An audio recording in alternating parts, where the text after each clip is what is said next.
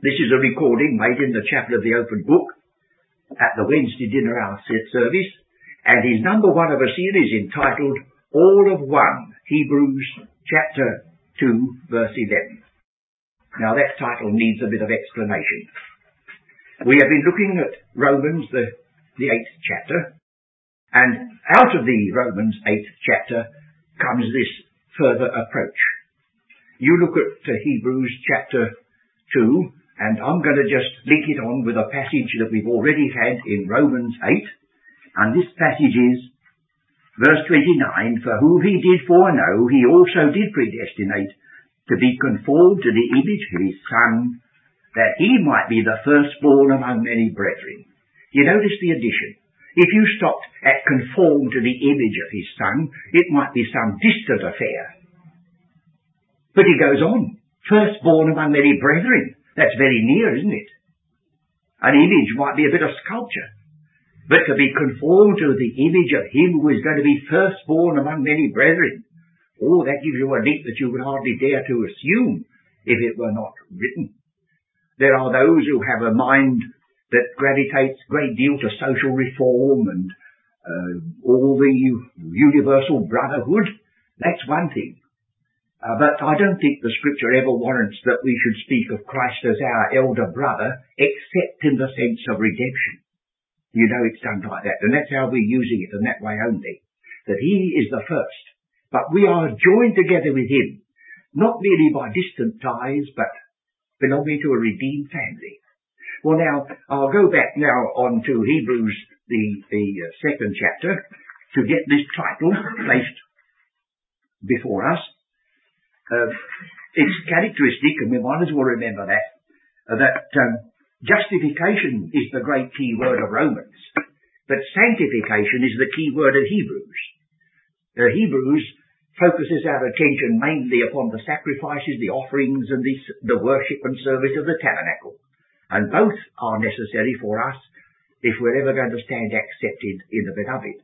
Now, Hebrews chapter 2, verse 9, that we see Jesus, who was made a little lower than the angels. Now notice, he's coming down to our level, coming down to us. This is where it's beginning.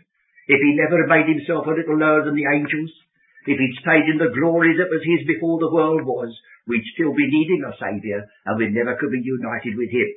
So let this work in our hearts and minds, friends. We see Jesus, who was made a little lower than the angels, for the suffering of death, crowned with glory and honour, that he by the grace of God should taste death for every man. For it became him, for whom are all things and by whom are all things, in bringing many sons to glory, to make the captain of their salvation perfect through sufferings. For both, now we've got the word, both, this is where we join again. He became little lower than the angels, for both, he that sanctified, and they who are sanctified are all of one. That's where I've got my title. I thought Mr. Ramsey didn't want to get a very long title written out every time that people write to him.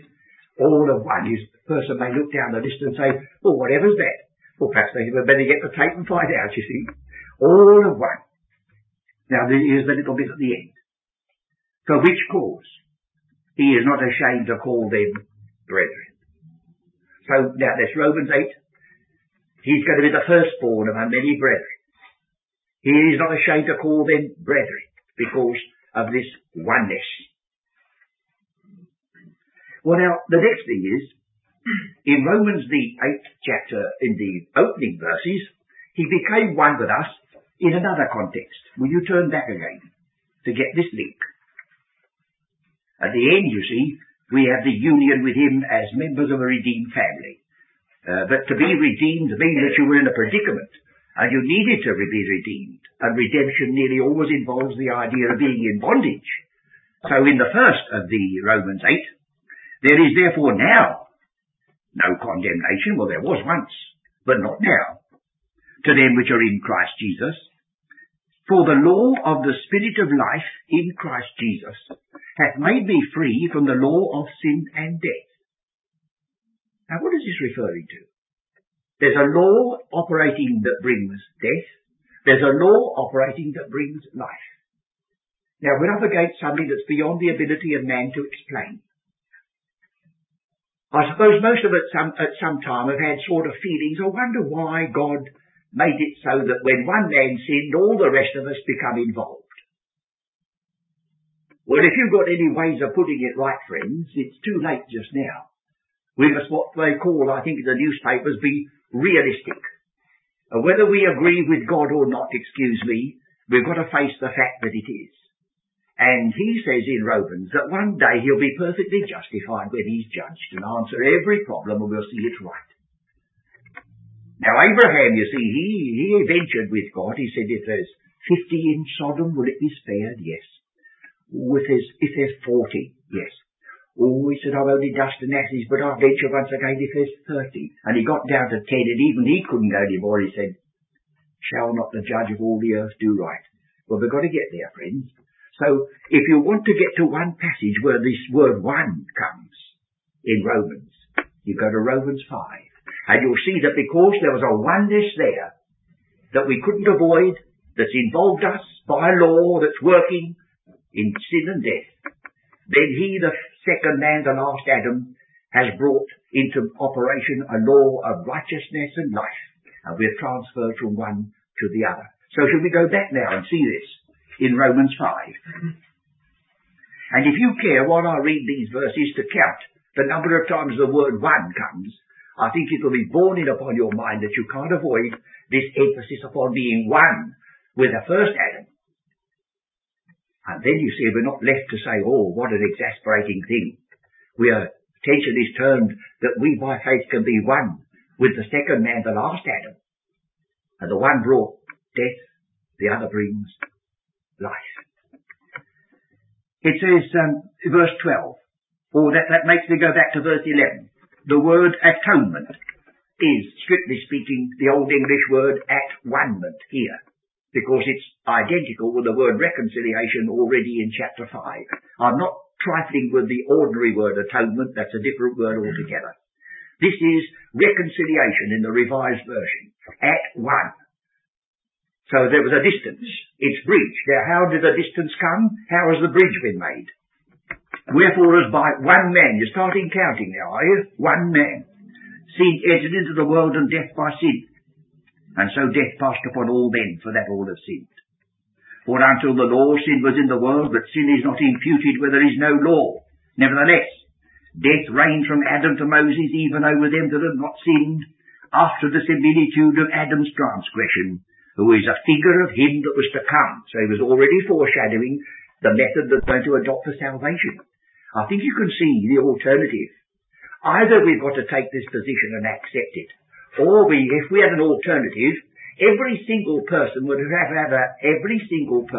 have to have an individual redeemer. Well, you say that's monstrous. Where are we going to get now? So God knew what he was doing, even though he may not have satisfied all our problems. Now we get the emphasis of the word one coming in. But not as the offence, so also is the free gift. For if through the offence of one many be dead, much more the grace of God and the gift by grace which is by one man, Jesus Christ, hath abounded unto many. And not as it was by one that sinned, so is the gift. For the judgment was by one to condemnation, but the free gift of many offences unto justification. For if by one man's offence death reigned by one, much more they which receive abundance of grace and the gift of righteousness shall reign in life by one. You see, they're coming over now on the balance. Therefore, as by the offence of one, judgment came upon all men to condemnation, even so by the righteousness of one, the free gift came upon all men unto justification of life. For as by one man's disobedience many were made sinners, so by the obedience of one shall many be made righteous. Moreover, the law entered that the offence might abound, but where sin abounded, grace did much more abound. For as sin hath reigned unto death, even so might grace reign through righteousness unto eternal life by Jesus Christ our Lord. Whatever else we may say about that, we can't avoid the word one, can we? Did anyone count the number? How many? 12. Well, that's a great insistence in those few verses, isn't it? Well, now as time is passing so quickly, let's come to another passage where it is the burden of our Saviour's prayer. that this might be achieved. And you know, I'm going to turn now to John 17. And then I think we have linked together some passages that they all may be one, is the prayer here, and he came to make that possible, as we know, in Hebrews chapter 2. Now here we have this passage in John 17, and we start at verse 11. And now I am no more in the world, but these are in the world, and I come to thee. Holy Father, keep through thine own name those whom thou hast given me, that they may be one. Now you could leave it there and say, well, I can understand that, but notice the words our Saviour adds, as we are. He's talking to the Father. Friends, this is a unity beyond our appreciation. We can only stand back and wonder. Does it mean the unity between the Saviour and the redeemed, that you and me, can be in any way comparable as the unity between the Saviour and the Father that sent him? Well, surely he wasn't missing the mark, was he? So let's go on. Verse 21.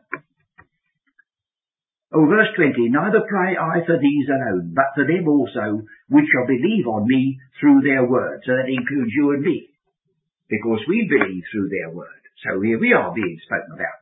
That they all may be one. Now he expands this wonderful thought. As thou, Father, art in me, and I in thee, that they also may be one in us. Yes, that's terrific, isn't it?